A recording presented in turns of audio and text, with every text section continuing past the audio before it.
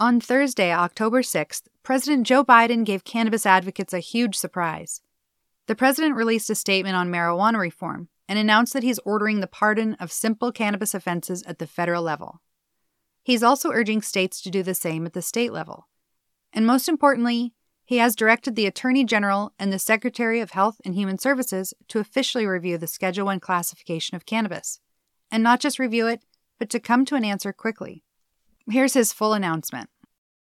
As I said when I ran for president, no one should be in jail just for using or possessing marijuana.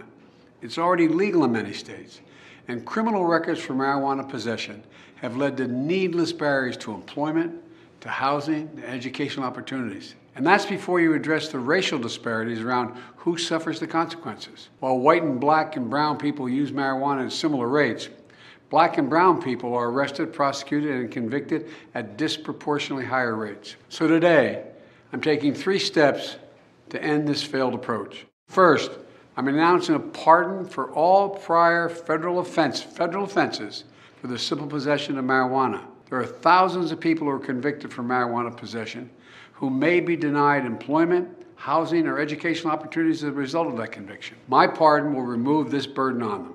Second, I'm calling on all governors to do the same for state marijuana possession offenses. Third, the federal government currently classifies marijuana as a Schedule I substance, the same as heroin and LSD, and more serious than fentanyl. It makes no sense. So I'm asking the Secretary of Health and Human Services and the Attorney General to initiate a process to review how marijuana is scheduled under federal law. Even as federal and local regulations of marijuana change, important limitations on trafficking, marketing, and underage sales should stay in place. Too many lives have been upended because of our failed approach to marijuana. It's time that we right these wrongs. At the same time that the president released that statement, he also announced the official proclamation on granting pardon for the offense of simple possession of marijuana, which basically detailed how the pardons will take place. Immediately after this was all released, there was, of course, a huge reaction. Most people were thrilled by these announcements, but some others were critical. Cannabis advocates agree that this is an enormously positive step in the right direction, but it does leave many questions. Overall, though, this positive step and the resulting questions will essentially force some movement on the issue. One of the first things to note is that the president does not have unilateral power over the people. He can only do so much. Out of his 3-part statement, the only concrete action that he can enforce is the pardoning of federal convictions. But most marijuana cases are prosecuted under state law, not federal law. The president did urge states to also issue pardons for simple offenses at the state level. However, he cannot force them to do that. Despite this, his influence is sure to be strong, and it stands to reason that many, if not all, states will follow his lead. When we look at the individuals that the president can and will be pardoning at the federal level, a senior administration official told reporters that there would be 6,500 of these people who are expected to qualify for the president's pardon. None of those are currently in prison, as simple possession alone usually does not receive a federal prison sentence. But it will still be an incredible relief for those with federal possession convictions to get a clean slate. And although President Biden said, "We should decriminalize marijuana," he does not have the authority to do that on his own. Without new legislation, marijuana use will remain federally illegal, as will cultivation and retail sales. Simple marijuana possession is still punishable by a $1,000 fine and up to a year in jail, and growing or selling marijuana are still federal felonies. But while the president's not able to create new laws, his pardoning thousands for simple possession of marijuana puts a great deal of pressure on legislators to change the existing laws.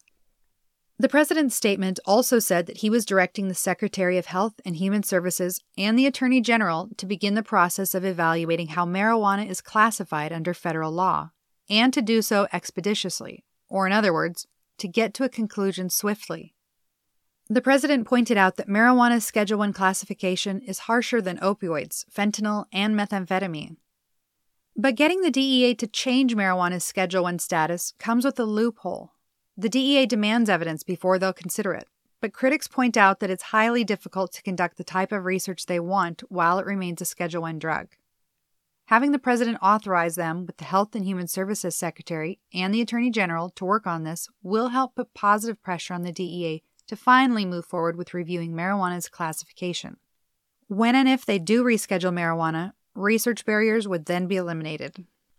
So, although the president cannot officially decriminalize marijuana, only descheduling it can, his pardoning simple possession charges puts all the cannabis opponents into a tailspin, as it will be pointless for them to spend time and money pursuing simple cannabis possession charges, knowing that the president will pardon them. One of the sponsors of the SAFE Banking Act and one of the most vocal cannabis advocates in Congress, Democratic U.S. Representative Earl Blumenauer of Oregon, released his own statement commending the president's action. He pointed out that 99% of Americans live in a state where some form of cannabis use is legal. Part of his statement read, "This is a critical, important step forward for racial justice in the failed war on drugs that too often targets people of color, especially Black and Latino men. While this order is welcome and long overdue, it is just the first step of many that this administration should take." Blumenauer also noted the current pending measures in the House right now. Regarding these initiatives, he said, "The president should embrace and celebrate. It's critical that we put the full force of the federal government behind them." The president's declaration will certainly have an effect on the upcoming November elections, in which marijuana will definitely, especially now, have a huge impact. There is also the time called the lame duck period between November elections and the end of the year, where the Senate will have the opportunity to act on the heels of the president's words. It's hoped that some cannabis measures will be passed during this period, in particular the Safe Banking Plus Act. But what will happen? Which way will things go?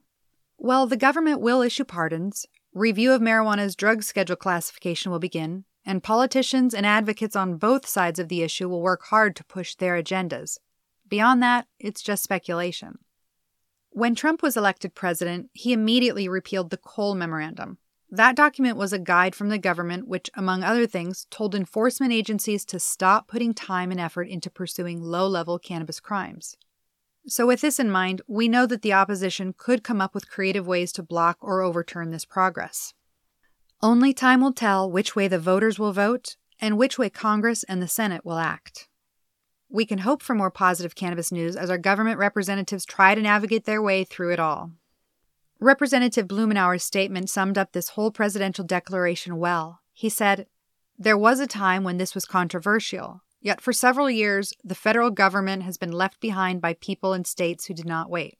Not only does more than 2/3 of the public support full legalization, even half of American Republicans are also ready to end this chapter of the failed war on drugs.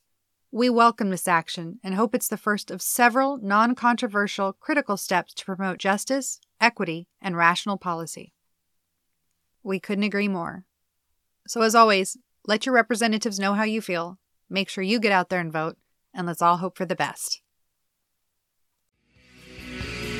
That's all you need to know for today. Be sure to keep listening for the latest updates, and follow us on themnewsnow.com.